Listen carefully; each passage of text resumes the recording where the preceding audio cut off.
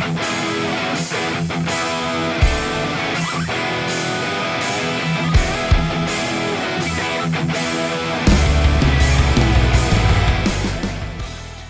and welcome back to another episode of Talking Tense, a RaceSpot TV podcast. Thank you for joining us, either live across RaceSpot's YouTube, Facebook, Twitter, or Twitch, or through the audio version released the very same day through a podcast app of your preference. As always, my name is Arjuna Kankipati, and I am joined by veteran esports commentator Connery Maddock, with our producer Hugo Luis down in the production booth controlling the action. And Connery, we're back after a week off. We had the VCO Pro Sim series last Wednesday that conflicted with our podcast recording slot, but one more episode to go before the end of the year. We're starting to head towards the winter break now, and usually in the real world that thing means that things start to quiet down, but in the sim world, things are always exciting, and we're going to dive right into it. Porsche Esports Super Cup qualifying are done and dusted, and we're just about 4 weeks away now from the start of a new World Championship season. Yeah, absolutely. It's a funny thing when the real-life racing goes into its off-season. That's when sim racing starts to come to the forefront, because we've got those endurance racing seasons, and of course, you know, we have the start of the Porsche Tag Heuer Esports Super Cup for 2021 at the very, very start of the year. So a little bit of a change in the dates when it comes to the period where the World Championship takes place. But yeah, we have our grid set now, and we actually had to wait for a little bit of confirmation after that final round, Arjuna, due to a little bit of drama. Yeah, hashtags Williamsgate, as Craig Williams put it himself. But let's dive right into it then. Let's talk about the 20 drivers who have locked themselves in. And, well, the most impressive name for me was Charlie Collins, who started off the 5-week qualifying season competing for SimRC.de, but at the conclusion of 5 weeks, no longer driving for the German outfit, now representing the very famous purple and orange of Coanda SimSport. And well, Connery, now we're looking at about a quarter of next year's grid representing the purple and orange in some form. There are some regulations in the Porsche Super Cup about team affiliations, but I mean, if you are that team, Coanda SimSport, you've got so many big names now. You've got Dane Warren, who joined up last year as well. I mean, a quarter of the grid, if you are that team, you are very looking forward to this next season of competition and the chance to reclaim a World Championship title. Yeah, absolutely. Coming into that, it's going to be perhaps one of, if not the most competitive World Championships that we ever had. I would say that the 2020 season was the most competitive World Championship we've ever had, but it seems like as the years roll by here in the Porsche Tag Heuer Esports Super Cup, it looks like things just keep getting closer and closer and closer, and that's what we absolutely love to see. We don't want to see just a couple of drivers trying to fight it out for the championship. Everyone up and down the field, we want to see them come to the forefront and have their chance at one of the biggest prizes in sim racing. And you know, the reason why this championship is so great is that everyone is so close. Everyone, you know, from pole position down to 40th is within a couple of tenths of a second, and I don't think there's any other series that you get that sort of closeness. Well, and it's top of the ladder of road racing, and one thing that I think was interesting looking over the names, it's not just some new faces. You do have a few returning drivers. You've got Brian Lockwood, Thomas Tattler, Jack Sedgwick, three of the names that spring to mind. But one name that I really found interesting, leading the charge for Williams Esports, Moreno Sorica. And you had the opportunity last year to commentate on him in the Porsche Esports Sprint Challenge. And that support series has really helped, I think, a number of drivers get used to the ins and outs of World Championship competition and really prepared them for this qualifying series and to jump in to the top ladder of the World Championships. There you can see up on your screen, if you're watching live, the 20 drivers that have qualified, and it's a star-studded lineup there, Connery. Yeah, absolutely, and this is why I keep saying that this season is just going to be so strong and so competitive, because you have all these new qualifiers coming in. You know, very competitive drivers, like you mentioned, Moreno Sorica, a very, very solid driver. Charlie Collins, obviously, you've mentioned him as well, winning out the season completely thanks to a good first 3 rounds. Last 2 didn't quite go his way, but as long as he got those podiums and those race wins early on in the season, there was no looking back for him. More Finnish representation in the form of Thomas Tattler, and we got a good representation in terms of countries, and we actually get an additional 2 Spanish drivers as well, Ricardo Rico and Carlos Fenolosa, joining Alejandro Sanchez for next season as well. So it looks like Spanish sim racing is continuing on its meteoric rise. And don't forget Sanchez's teammate Sal Vitale's as well for MSI Esports, obviously in that partnership with the Apex Racing team, another driver for the ART outfit that qualified. Zach Campbell in 8th place, who won the first of our Super Session qualifying races. A bit more of a difficult run in the next 4 outings. Let's also take a look then at your 20 locked-in drivers from last year, and obviously leading the charge, last year's champion, Sebastian Joby. Look through the rest of that list, though, Connery, and there's where you start to see the flood of Coanda drivers filling that page, both left and right-hand side of your screens as well. Look, I think in the last podcast I already gave my thoughts when it comes to this sort of situation. And we had quite a lengthy chat after the podcast about that as well to see if there was anything iRacing could do to try and make this seem a little bit less ridiculous. Of course, it's well within the rules, what Coanda are doing. It's, there's nothing against it. It just, it doesn't look quite as good from the outside if, a good massive chunk of the grid is all from the same team, even though they are technically separate teams because of the 4 driver per quote-unquote team regulation. Well, I tell you what, Connor, we got one more show to go this year, and I'm kind of thinking that will be our recap/prediction year, but we're taking a look then at these 20 drivers locked in from last year. I'm going to put you on the spot. Who is going to come in next year, just 4 weeks away from round number 1, and win the next championship? You got Job and Rogers, the only 2 previous champions in Porsche World Championship competition history. Is it going to be one of the new drivers, or are those 2 drivers who have been so consistent over the last 2 years really going to continue to step up and dominate? Look, if I wanted to be safe, I would say that Seb has a very good chance at reclaiming his title. I will say that. He's an incredible driver, incredibly clean driver as well. Just keeps himself out of trouble. And that's what Joshua Rogers failed to do this season. He failed to keep himself out of trouble. And sometimes the trouble was always coming his way in some aspects. It's not that he got himself into those problematic situations. But I think Seb does have a fantastic chance at, doing the double as far as next season is concerned. But saying that, Joshua Rogers, he might be coming back into this one and looking for some sort of revenge, some sort of comeback after what was a terrible season. So certainly that is a possibility. As far as new drivers, though, or as far as drivers that we haven't been talking much that are in the conversation, I think if we see another year-on-year improvement from Alejandro Sanchez coming into next season, then he'll certainly be up there trying to fight it out for the championship. But as far as any of the new guys, I don't see any of them challenging for the championship. Maybe at least top 5, but not for championship. So there's Connery Maddox predictions. I'm going to go bold here. You know what? I think Maximilian Benecke, he's had a bit of a torrid 2020 across the board. Let's see if 2021 is going to be his year for the German driver, Mr. 10K Benecke, as we used to call him. I just did want to call out as well, Connery. I'm looking at the qualifying result standings right now. A few drivers who I think are a bit unlucky to miss out here on qualification. So in 21st place, 2 points behind. 20th place Fenelosa, Danny Elgerbay, who had to miss out on the last qualifying race because of some brake issues. You had Luis Felipe Tavares, who was running second in that final race before an incident dropped him down the order. Same with Pete Berryman, who, after winning last year's qualifying series, being ineligible for the World Championship, has come back again trying to qualify and has had a pretty torrid run of luck, as it were. Phil Dinez as well in 25th place, made every single one of our 5 Super Session races and unable to get the results that was needed. And Connery, let's quickly talk about the format here, because 5 races and 5 opportunities to get qualifying points, but the slight mix-up this time around where not everyone is guaranteed those points. You've got to qualify up into the Super Sessions and then get the results that you needed. And that really made for a very interesting dynamic throughout the qualifying process.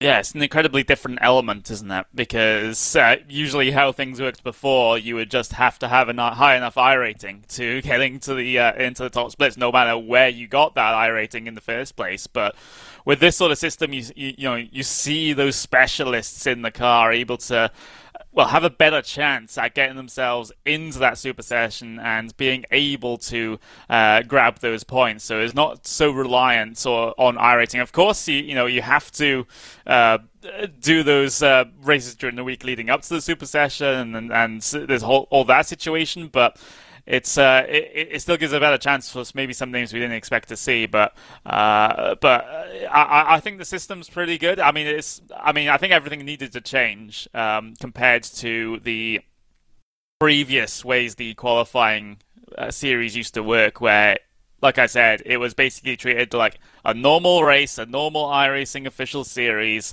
The drivers would negotiate amongst themselves, which time slot during the week is going to be the strength of field session, and of course that might be in conjunction with the broadcasters as well. But that was open to abuse, and we saw some abuse of it during the last Pro Series when some drivers were sort of collude together, teammates, to be able to make their own strength of field session and just grab a load of championship points that way. I think this way is a lot less open to abuse, and I want to see it used for the years to come as well. Yeah, and I think it was also interesting that they were trialing this new penalty system at the same time, and Greg West was every week giving updates about that. So we'll see how that plays out for our next World Championship season. Then rumors circulating that they're going to bring that penalty system over into the main World Championship. I think that was a bit of a recap then of 5 weeks of action. Let's jump into our main topic of today and bring in our guest, Martin Asher. Some of you will know him from his company, Asher Racing, that makes some of the highest quality steering wheels out there on the market.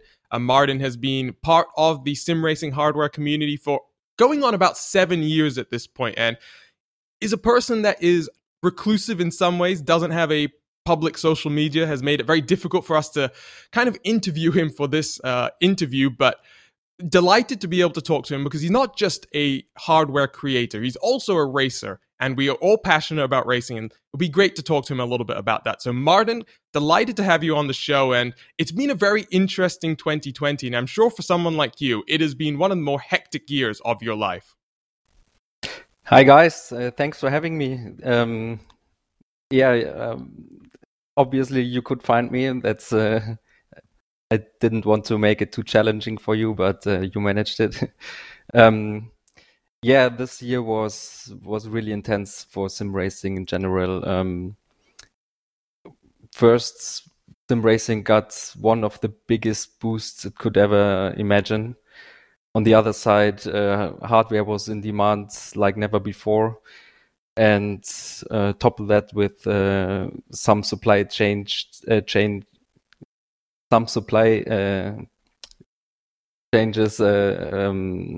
were broken down, and it was a really, really difficult time. But in the end, it was a great year for sim racing in general, I would say.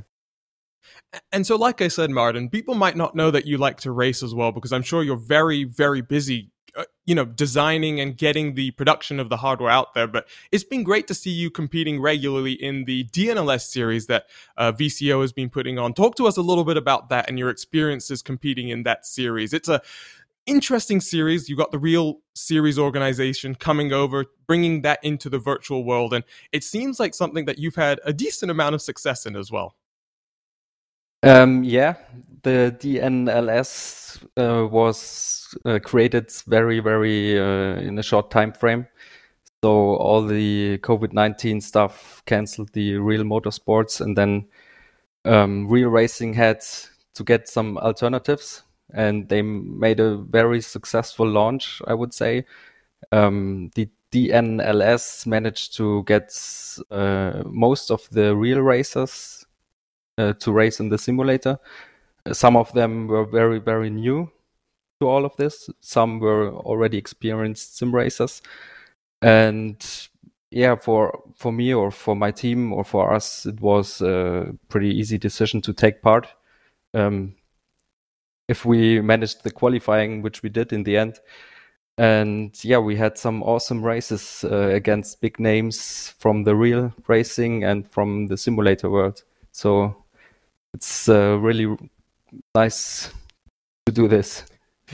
And I'm sure at least some of those drivers competing on hardware that you had designed as well. But let's jump back then to the start of this entire journey. Let's not start with your beginning into the hardware design of things. Let's start with your love of sim racing. Do you remember the first time you got to try out a sim title and you got invested in it and you felt like this was one of your passions?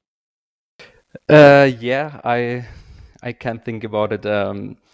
So the very, very first time I got behind a sim racing wheel was actually in the late 90s.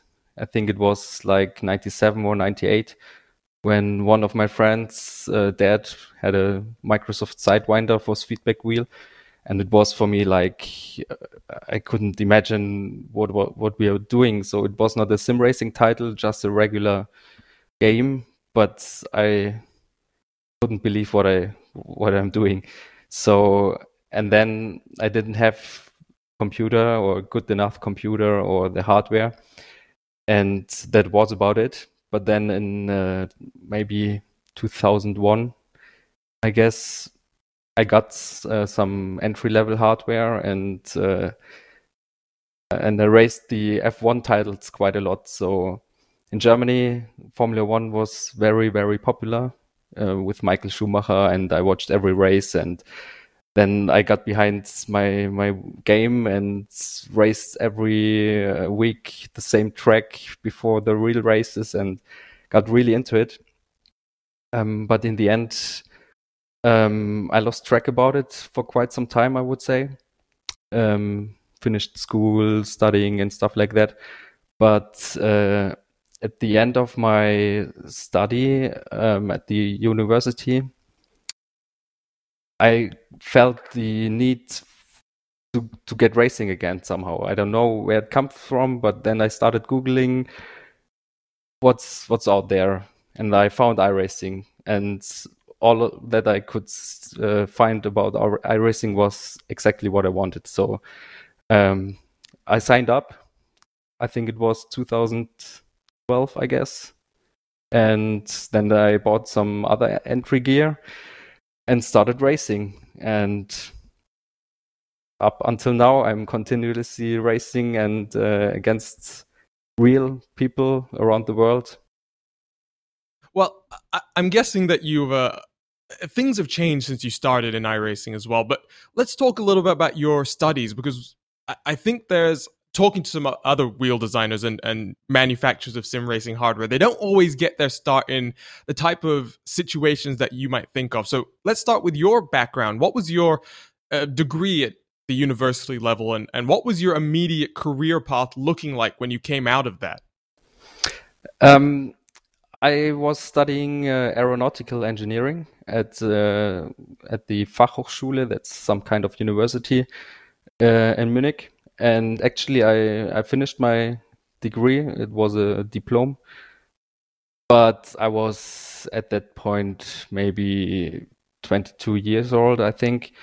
And I didn't want to start working immediately. And I found out about Formula Student actually. And then I switched to the TU Munich. They have a very professional Formula Student team. And I signed up for a mechanical engineering degree, but my focus was to take part in Formula Student full time.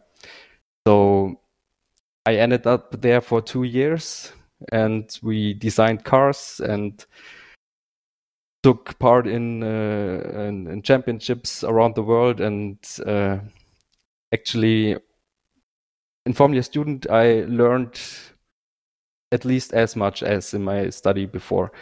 So we were making concepts, we designed stuff, we tested stuff, we destroyed stuff, we improved stuff. We worked really, really hard, and yeah, and in the end, we actually did some racing as well. I had the opportunity to race the cars in the championships, and for me, it was like I had no experience at all. The closest to a race car was, I would say, a rental car. And then I jumped into the Formula Student race car. It has slick tires, it has downforce, and I couldn't believe what these cars are capable of. So that's where I signed up with iRacing as well. Yeah, and I did Formula Student for 2 years. And after that, I started my own company, actually. Oh, wow. So straight out of your university degree, you came out of that, got involved in the sim racing hardware world, and that's when Asher Racing itself got its start. Yeah, correct. At the beginning, the market was not really great, like really big, I would say, and I was working part-time for another company with my mechanical engineering background.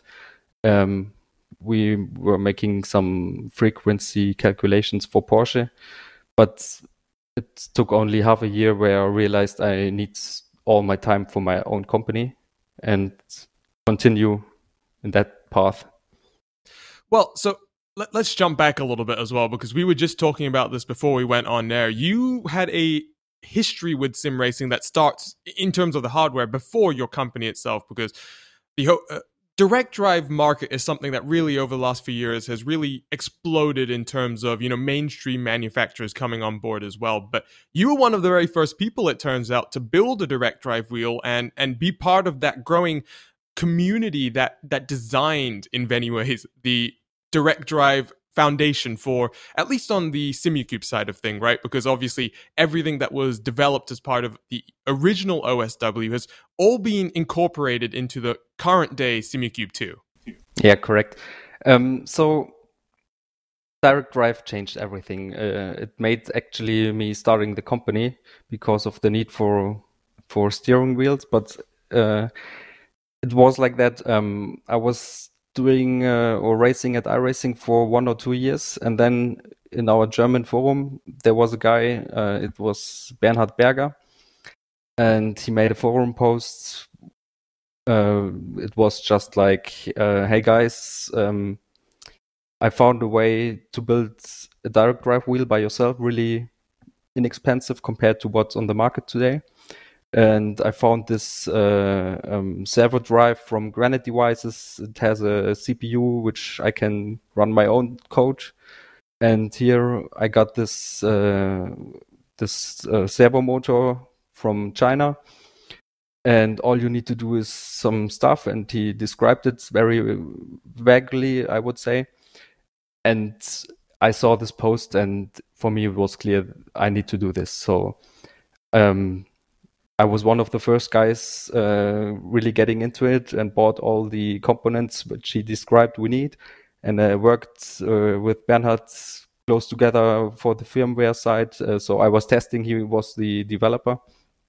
And that's where everything started, I would say. In the end, about half a year later, I wrote the OpenSimReal tutorial to get other guys an easy start for building their own stuff, and more people got hooked about it. So today, I think the sim racing hardware transformed the market as much as on the software side or on the broadcasting side, or everything is working together to make a better experience.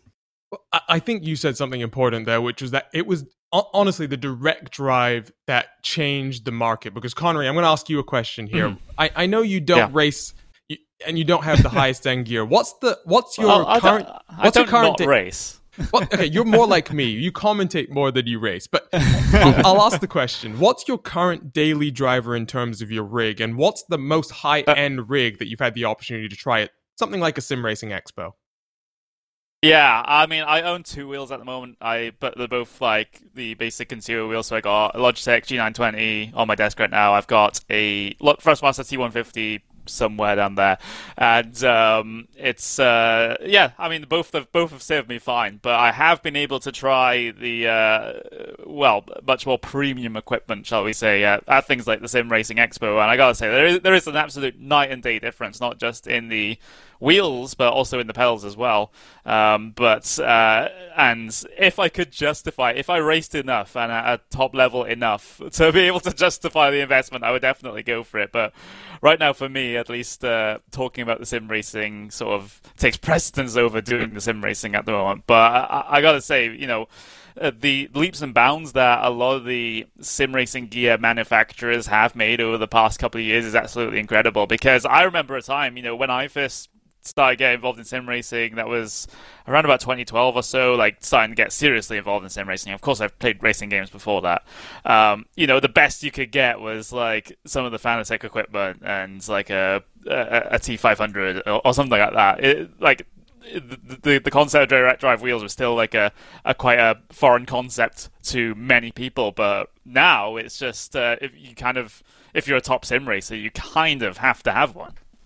Yeah, the good thing is you can be fast with low-end equipment as well, so nobody needs to have it for getting some additional speed. So if you're quick with a direct drive wheel or without one, but it's much more enjoyable and realistic. And actually, I think it's easier with a direct drive wheel to race. For sure. Yeah, for sure, I think some drivers, sorry to interrupt, but I think most drivers just feel it's less that you get quicker, it's more that you are more consistent and are more in tune with what the car is actually doing. So that's a little benefit in its own way, I suppose. Yeah.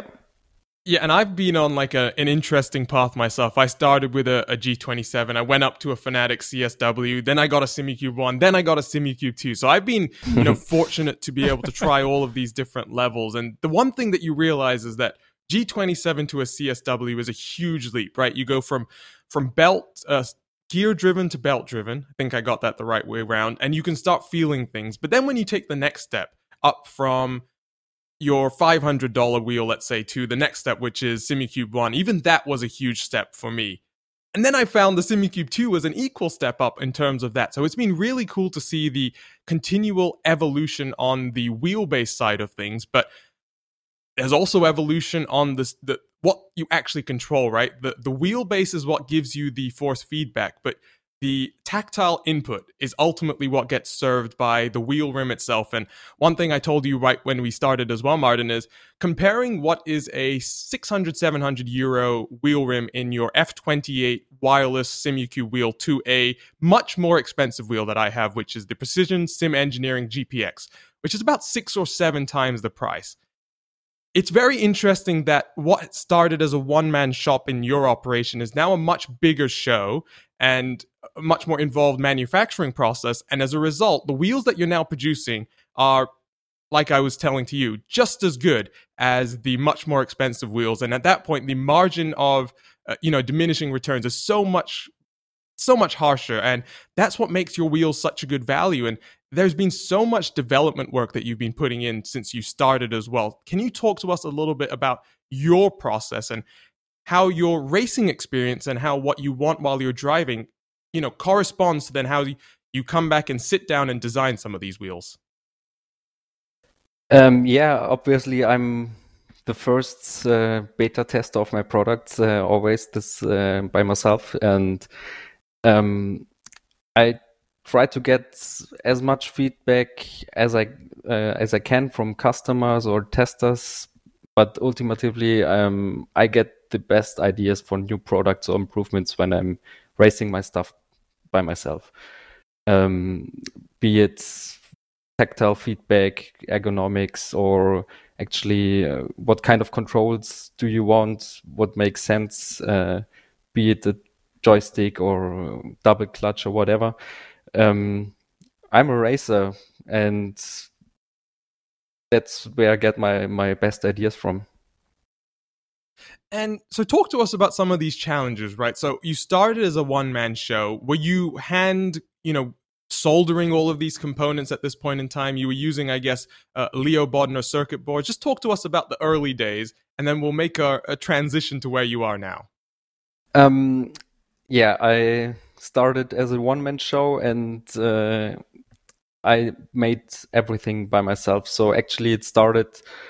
I even built my own CNC router to cut the parts by myself, the carbon fiber parts, the plastic parts, or whatever. And having the engineering background and the experience from, let's say, Formula student, kind of lowered for me the bar to do stuff, to do new stuff. Or I have never built a CNC router before, but I was not afraid of doing the research and on building it. So I had no big financial background, so I couldn't invest a lot of money. I had very, very little money to begin with, and I was growing organically. So I took all the earnings and reinvested them all the time for years. And now I can make use of much more expensive production processes. And no longer a one-man shop anymore, right? This is something that we can talk about the year that 2020 has been, but we were just talking about your stock situation and what a interesting topic that's been for many people to follow along in 2020. But you now have a team behind you. You're able to outsource, I guess, some of this manufacturing side of thing, and able to focus your attention on growing the company, developing products and all the stuff that you couldn't do when you're spending all that time one by one and individually building these wheels. Yeah, exactly. So everything turned out that I cannot serve the demand for my products by myself, and hiring people for assembly and stuff like that was not the best solution because it involves so much effort in the background. But I had the great opportunity to team up with my new partner. It's KW Suspension.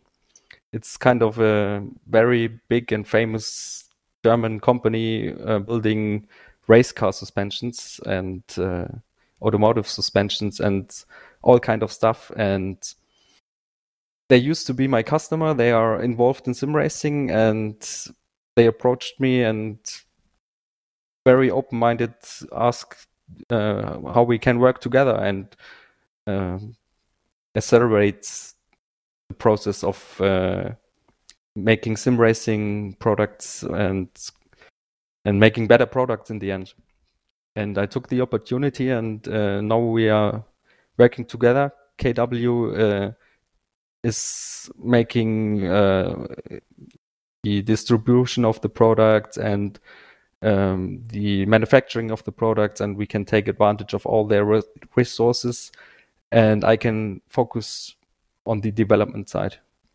And that's what I want to do as an engineer. And for years, I made everything, like assembling the stuff, soldering the stuff, selling it, packaging it, shipping it, making the support, and it wasn't possible to keep up with everything. And now KW is my perfect partner for that. They are deeply involved in sim racing. For KW, part of them is Race Room, the simulation side and the hardware side. And another brand of KW is Track Time. They are building motion simulators. Yeah. Well, I guess as well, it's very much like being a developer, right? We love to solve the problems and to write code, but we don't like to sit there and do the business side of things. We want to get, stuck in, hands on. And I think, Connery, I can see you peeking up there. Well, I'm kind of a little different when it comes to that, though. Because obviously, for those that don't know, both myself and Ayuna, we went to university for computer science. Ayuna, you work as a software developer in the day, and obviously, I'm just coming off the back of finishing my degree, and obviously into this whole pandemic.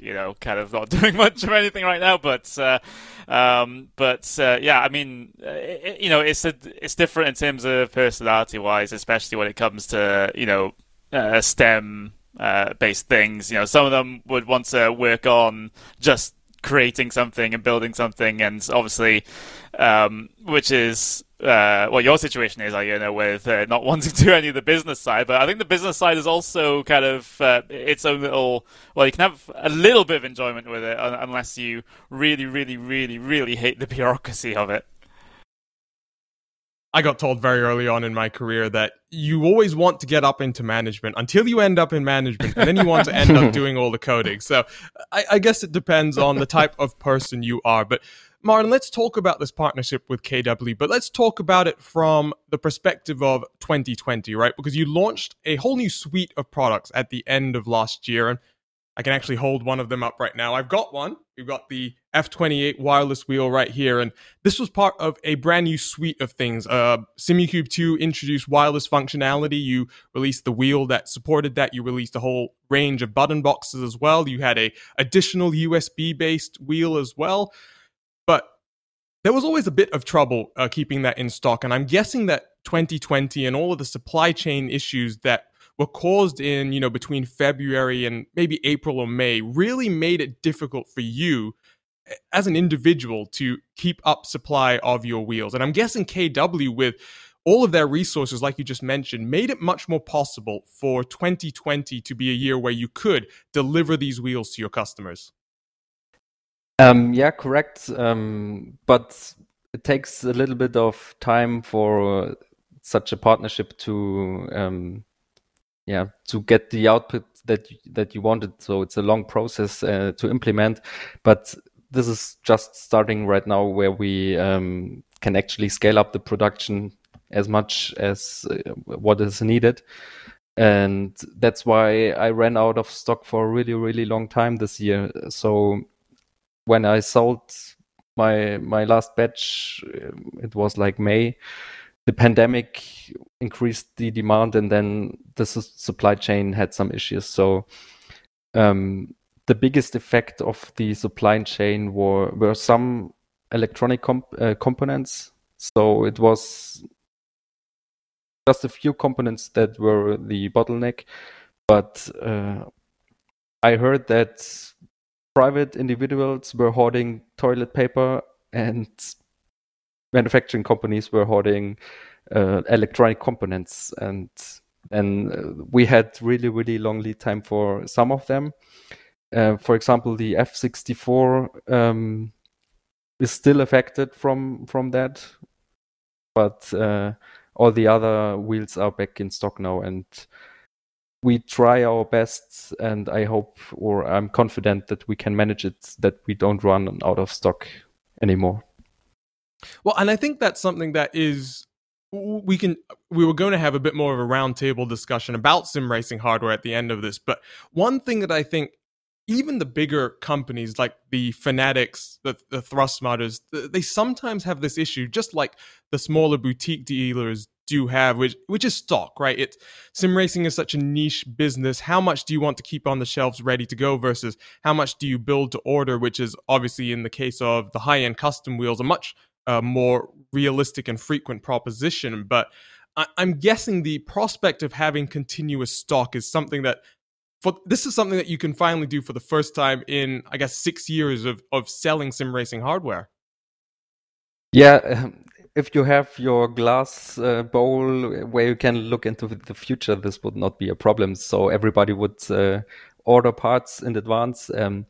But yeah, it's really, really difficult to estimate the correct amount of demand, and having always enough stock to keep up with it, but not too much that if you maybe develop something new, then you have the old stuff still in stock, and it's a quite difficult balance, I would say.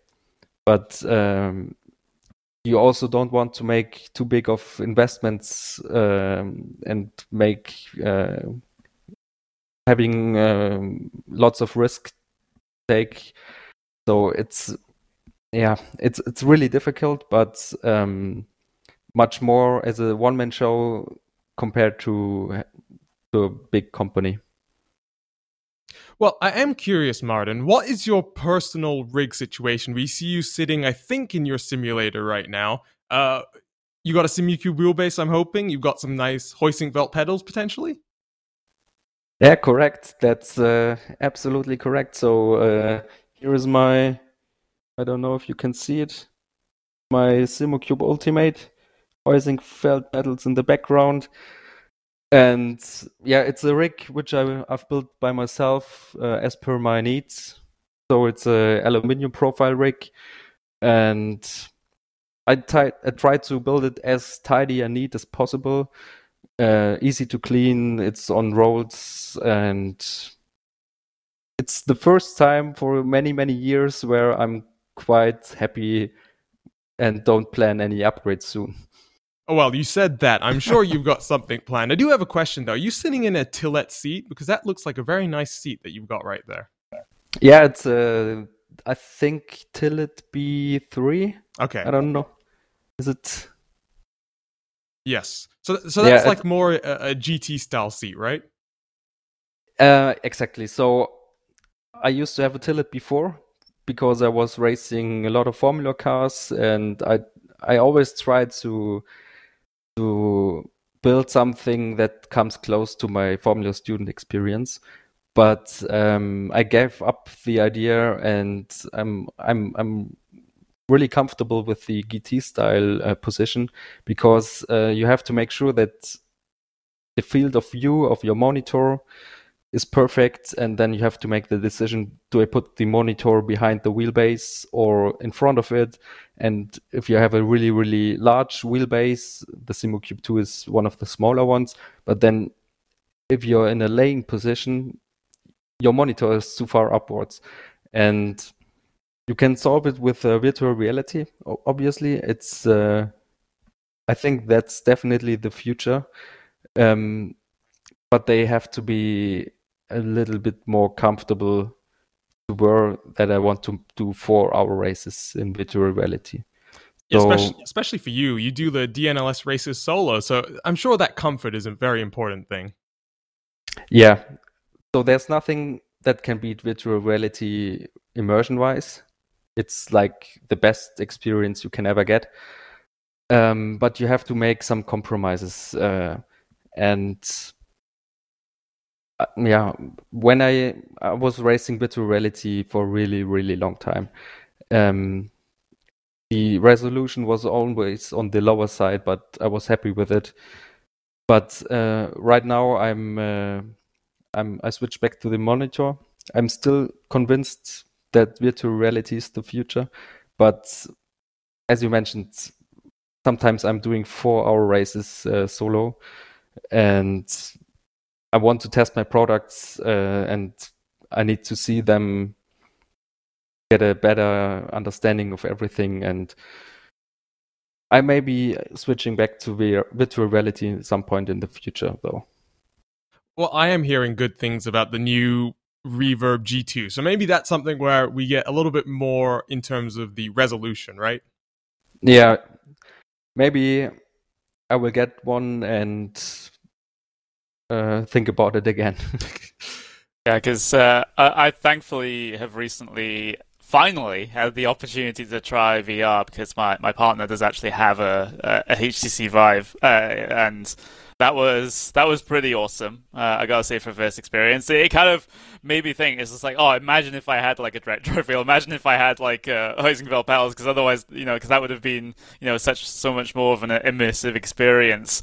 But yeah, I definitely agree that virtual reality is the future of sim racing. Of course, a lot of the top level drivers at the moment still on the triple screens, because it's virtual reality. It's not quite there, not quite there just yet. But I think in the next generation, of headsets coming out, I mean, you can even say the Oculus Quest, for example, is the Valve Index one. There we go. Valve Index is pretty much there. as far as that's concerned. So, the next headsets from Oculus and some such, are all going to be capable of solving the resolution problem, solving the refresh rate and delay and things like that. It's just a case of we all have to upgrade our PCs now, I guess. Yeah, we all need 30 series NVIDIA GPUs, Hugo. Just a word. I'll send you my shipping address after this. But let's move on to something slightly different, Martin. We've talked a lot about the physical hardware itself, but one thing that has always impressed me about boutique sim racing manufacturers, it's not unique to you, and I know this is an interview with you, but I do want to shout out the rest of the smaller sim racing community, the hardware community as well, but customer support. I don't know why. I'm going to refrain from naming names, but sometimes at bigger companies, it tends to be less personal, less of a actual customer service type of a feel. Whereas whenever I reach out to one of these smaller companies, it always feels like I'm part of the family, and you are trying to help me figure out the situation in the best way possible, the quickest way that will also save us all the most time and money. Just talk to us a little bit about that and the experience of doing customer service at the same time as building the wheels. And I'm sure now with all of the partnerships, you're able to start offloading that to more dedicated representatives for the company. Yeah, so the best, my goal was always the best customer service is the one that you don't need. But that's quite a unreachable goal, I would say. So being the sim racer by myself, and I can perfectly understand my customers, and I got fed up when I want to race an important race and my gears breaking down. So I made the goal personally for myself, and now with the KW partnership as well, that customer service is number one. So if there is a problem, we fix it as quick and as easy as possible. And I don't know, it's just the logic thing for me to do, I think. Well, I think that the thing that's important, right, is especially in these type of companies, right, people are spending a lot of money. Often, like in the early days, they have to wait for the product as well because it was built to order. That just the more helpful feeling, right? That even if the customer service was needed in the unlikely case, you're always there, prompt replies, you're not trying to blame the customer for anything. Just a few basic understandings to try and make the customer's experience as pleasant as possible. I've only had to contact you once, and well, that was, as we call in the software world, PEBCAC. User exists between the user and the keyboard. In this case, it was my brain. I had the battery the wrong way around in my wireless wheel. So I mean, okay. When you get small issues like that, sometimes as a developer myself, I get a little frustrated at times when I get support issues. But I think it's always been important to a company like yours that every time someone talks about it on the forum, there's that positive word of mouth. Because like you said, most of the company's growth has been organic and driven in a lot of ways through the iRacing forum. Yeah, I think it's something can go wrong anytime. So no matter how hard you try, but at least if you try to learn from every single mistake and take measures to avoid them in the future, then you're getting constantly closer to not having the need for customer support. We all know it's not going to happen, but I try to learn from every single mistake and improve the product constantly. Well, I tell you what, Martin, let's break it off now into a slightly more different discussion. We've talked a lot about your background to this point, but let's talk a little bit more broadly about sim racing hardware and what it can do to continue evolving, right? Because we're in the stage now where, like you say, VR is going to be the future. And as a designer of sim racing wheels, I'm sure that poses different problems, right? No longer do you have the issue of users wanting LEDs maybe or things like that, but instead the difficulty becomes ensuring that the wheel layout is simple enough that users can remember, they find the right button 100% of the times, and just different challenges start to arise in the design process.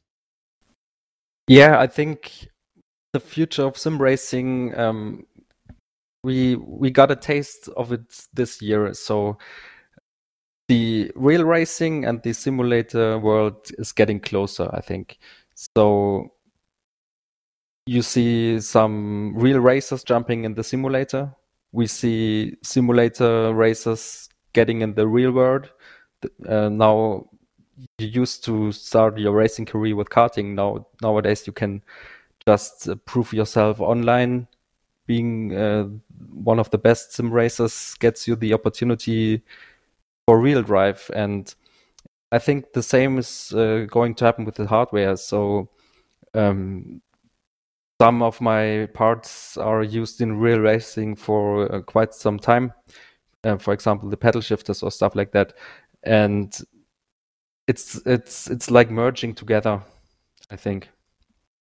So wait, your paddle shifters are actually used in real cars?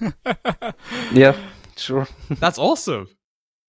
That is really, really cool, actually. But I guess it's a matter of time before the whole wheel assembly becomes, just stick it on the steering column of a real race car and call it a day, right?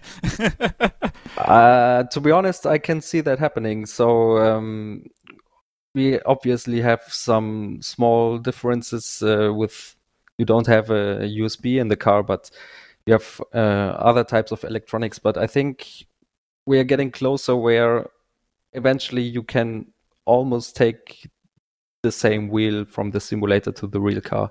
I think there will always be two versions of it, but only some minor differences, and you can, as a real racer, race the similar or exact same wheel in your simulator to train. Or if you're an enthusiast, you always want to have the real gear, and you're really, really close to it, actually. And what I saw in the real racing world, sometimes the simulator components are even better than the real ones. Well, I guess in some ways, right, sim racing hardware has to have a longer lifespan, right? Because if you're a racing team, the costs are already so exponentially high that if you need to replace a steering wheel after 6 races, it is what it is. But if you need to replace your steering wheel every 6 sim races, that's going to start adding up. You know what I mean? So the components in there, especially like, for example, your shifters, Martin, in terms of testing, can you quickly talk to us about your testing philosophy? Because I'm sure you have automated testing that helps validate a lot of your components. What does that look like for you in the sim racing world?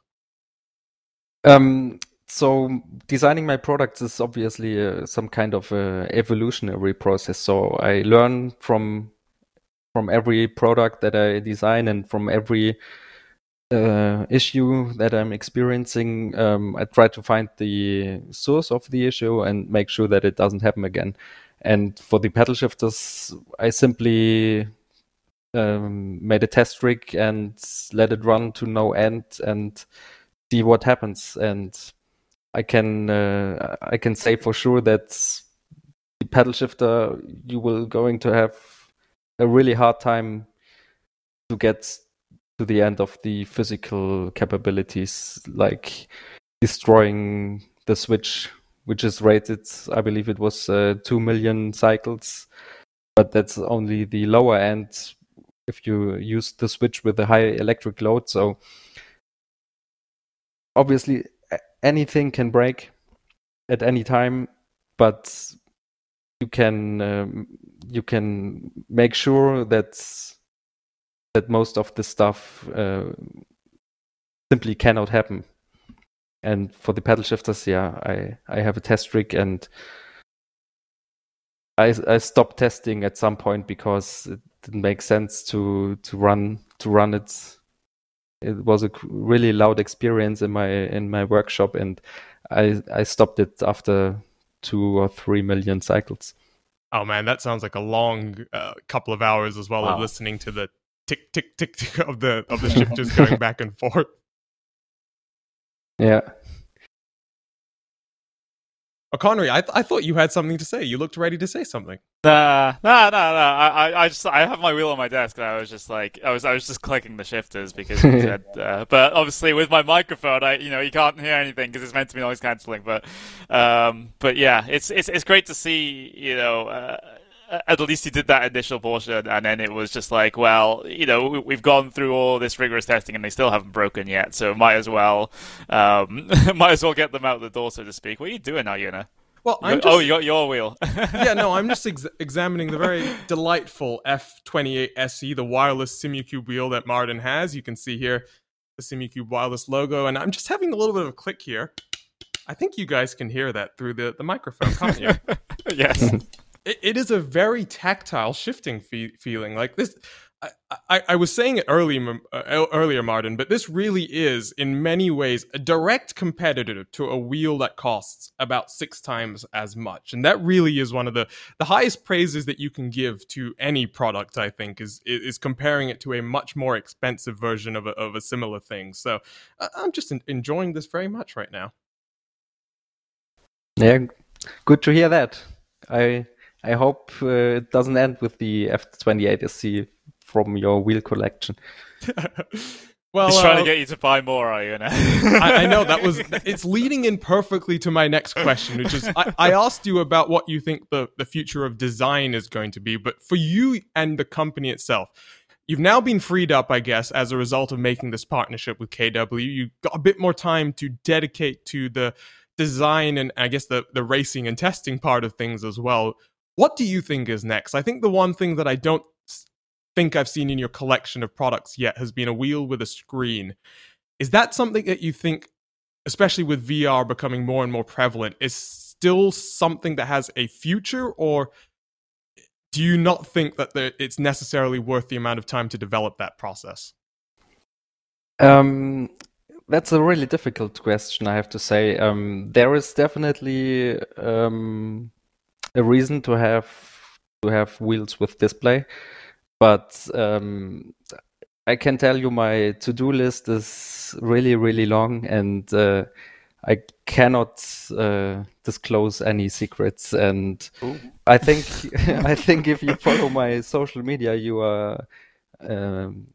That's the best point to get information about any new products.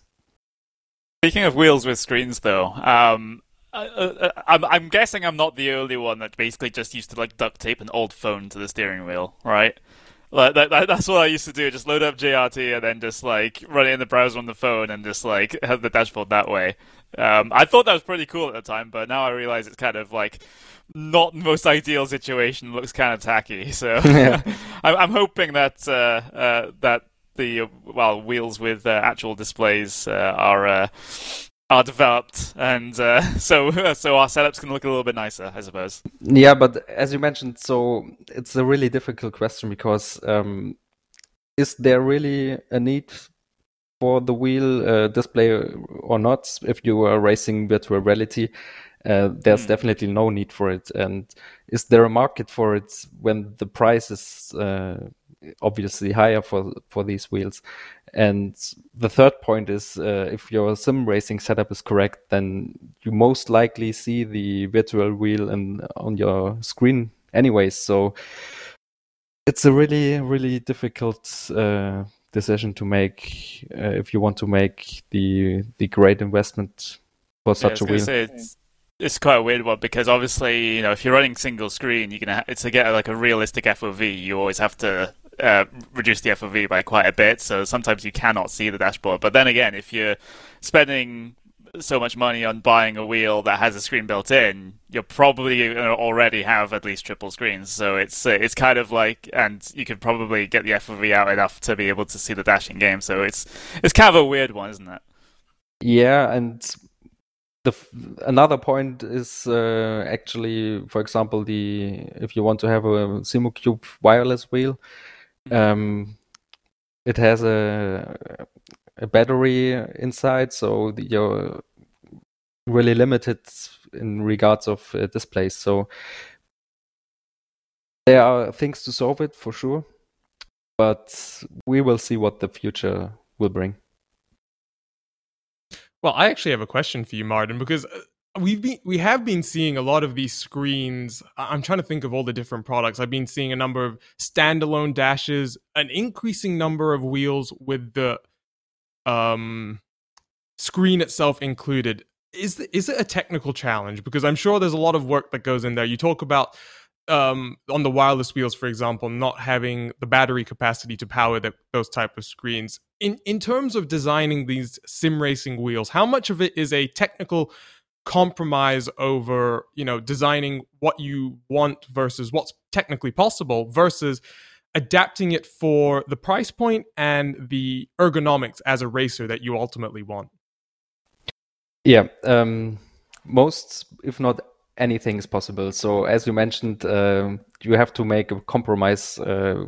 Is it worth the additional development and product costs? And yeah, it's always some kind of compromise that you have to make as an engineer. It's the whole world is a compromise in the end. But regarding my developments, I try to find some kind of sweet spot where it's not a $50 plastic wheel, but it's not a $5,000 custom wheel. So I think there is an increasing market for higher end priced products to get more realism out of it. But you always have to find the best, and we will see. Oh, we will see indeed. And I think that's a good time then for maybe us to wrap up here. Martin, before we let you go, you mentioned social media. Like I said at the start of the show, I've had a very difficult time finding your social media. Why don't you give the company's social media and indeed anyone else a plug here, just so that they can follow along with the development of new products and indeed follow along with stock updates as well as they come along? Yeah, check out Instagram, Facebook, and YouTube for Usher Racing, and we just launched all the social media channels, and they are constantly updated with new stuff, and I think it's worth subscribing.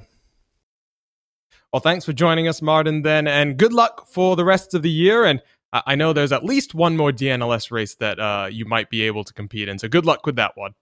Yeah, thank you. Thanks for having me. See you. So that was Martin Asher then, and that's it for another episode of Talking Tenths. Before we go, though, Connery, I do want to get your thoughts. We've got one more episode to go before the end of the year. I think we should have some kind of a recap episode, but I don't want to just talk to the winners of this year's World Championship. I think we should try and do something a bit more interesting. Maybe we should try and get our very own Hugo Luis to come on the episode. Yes. Yes, I approve. I mean, he's gotten a new microphone, so to do some of the Portuguese commentary on iRacing, or Brazilian Portuguese commentary. So there's no reason why he can't actually join us on the podcast now.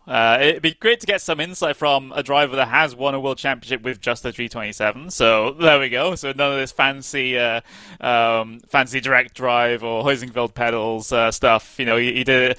That whole old thing that that old stereotypical granddad thing where it's just like I walked to school and back both ways uphill and things like that. I get the feeling that's what Hugo's going to be like.